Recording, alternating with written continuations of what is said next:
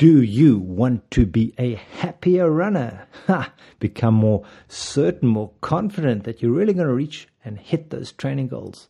Do you want to have less anxiety? And if you said yes to any one of those, stay tuned because today's podcast is made especially for you. Welcome to Hypno Running, the show where we do more than just talk about running. We help you find solutions to develop your full potential, making you a better, faster, and smarter runner. And here is your host, Heiko. Yes, and I am giving you no excuse to tell me that this is not possible. Oh, you don't have time. It's a preemptive strike, so to speak. Now that I have your attention, ask yourself, look at what type of runner you have become. I need to do that sometimes. What type of runner have I become? Look at the capabilities that you have created. Are you 100 steps behind everyone, or building up your potential to come back even better, even stronger, maybe even a smarter runner too? And no, this is not about being positive all the time. This is about you and your development as a runner. Okay, you do know it's important to take time to reflect on where you are at with your running, and autumn time is a perfect time to do that as you're starting to train less, as you have maybe more time to focus on strength exercises. Because the weather's changing, you're not yet used to running in the cold. You're still used to the summer temperatures. So it's not enough just to reflect. You need to apply and focus, and don't give a sigh, oh, it's another goal-setting episode or another time management story. Actually, you know this is important, and it's what it's all about by focusing on these big basic steps. That's why today, one big step, self-discipline. Oh no, oh. Okay, let's say today we're all about development of control, of will, basically discipline. It's a search that it's taken a heavy toll on many youngsters who were educated in a very strict manner. I see my mother, her best years, sitting next to me, and whilst I was dreaming of, I wish I could go outside, do the math, Heiko, just finish your homework. Or the coach perhaps reminding you when you were a teenager, you need to practice during that 6-8 week holiday, and that holiday went by and you didn't train once, not a single day. That's weird. Some of you might be thinking, well, I'm still the same. Because for some runners, self-discipline, it's a wish, it's a dream, a would-be perfect state. And maybe even you enjoy podcasts and books about other runners or athletes, triathletes that have shown tremendous tenacity mixed with the willpower and, big drum roll, self-discipline. And you get stuck every time you make a coffee and you're going for the sugar. You don't even work out even though you have a gym membership, but you never even go. What's up with that? And for many runners, it's like a yardstick which you use to judge yourself unnecessarily in a harsh manner. You question your character and your actions, and then you get mixed up with, is this just lack of willpower? And actually it's neither. Because discipline can actually be summed up as practice. You always need to practice and you become more skilled. And many runners struggle with discipline because mastering that form of self-control is harder than one thinks. Obvious.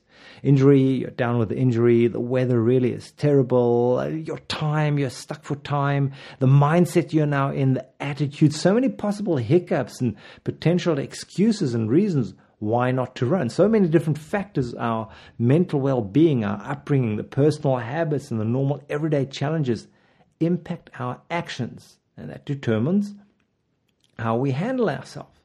So learning how to become more disciplined as a runner requires deliberate practice, just like training for that 10K or signing up for that race.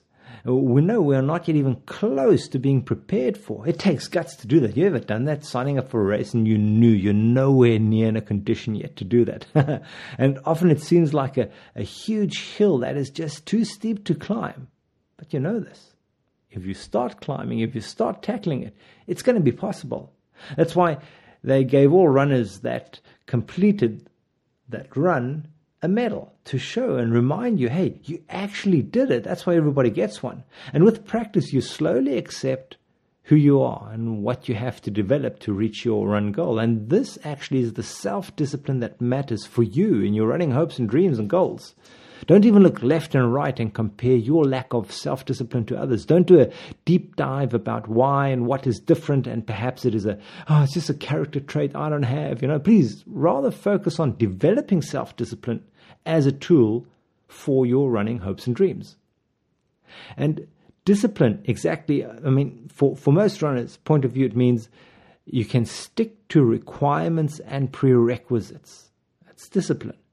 So the definition of self-discipline is similar, except the focus is internal, means your behavior, your mind. Discipline is the practice of self-control and adherence to rules or principles in order to reach your goal.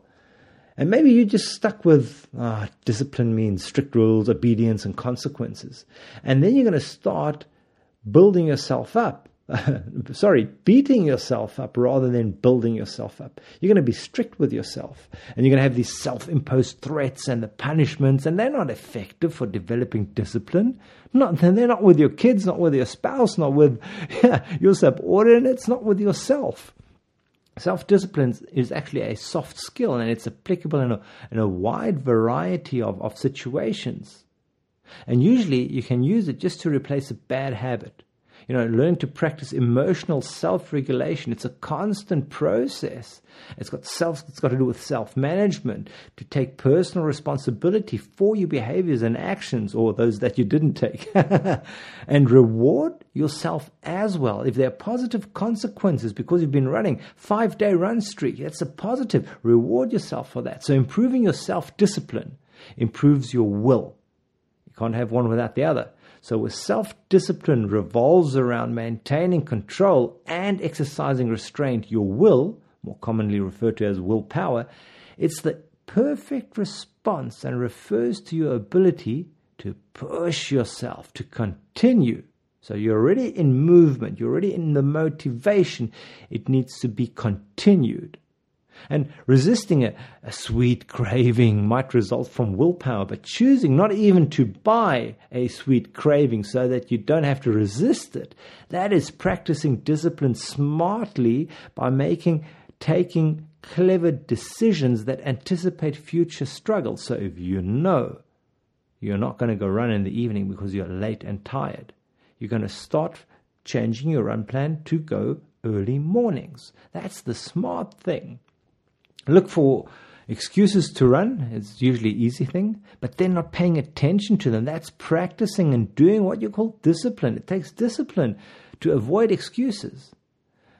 Now, what is the big lesson in this? What can you do right now? Because that's what the show is all about. It's helping you have applicable points that you can choose to do right now. If you're really in that situation and you feel like this is something you would love a solution for, well, you're going to enjoy this, because all these goals, and it's going to be 5-6 points I'm going to mention to you right now, and they are so simple, you're going to say, I want something more complicated. Then go and sign up for years of therapy.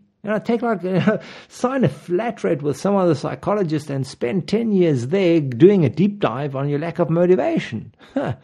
No, just do these 6 things. Number 1, you got to write your goal down. What races do you want to have run? What pace do you want to run? What distance is it? What race is it that's really intriguing for you? That's like going to be able to, that's the one I always wanted. You know this. There are so many struggles. There are so many studies where students, that were intellectually, academically extremely smart, and they failed. Why? Because they lacked self-discipline. And the self-discipline, the lack thereof, makes it difficult to identify one's goal. That's why we start with that. So if you ever run and have self-discipline, it'll help you focus on what's important and to succeed at it. And don't beat yourself up about it. Snap out of it. Write down what is your goal. No matter if you've written it down 10, 20, 30, 40 times and you haven't yet reached it, write it down.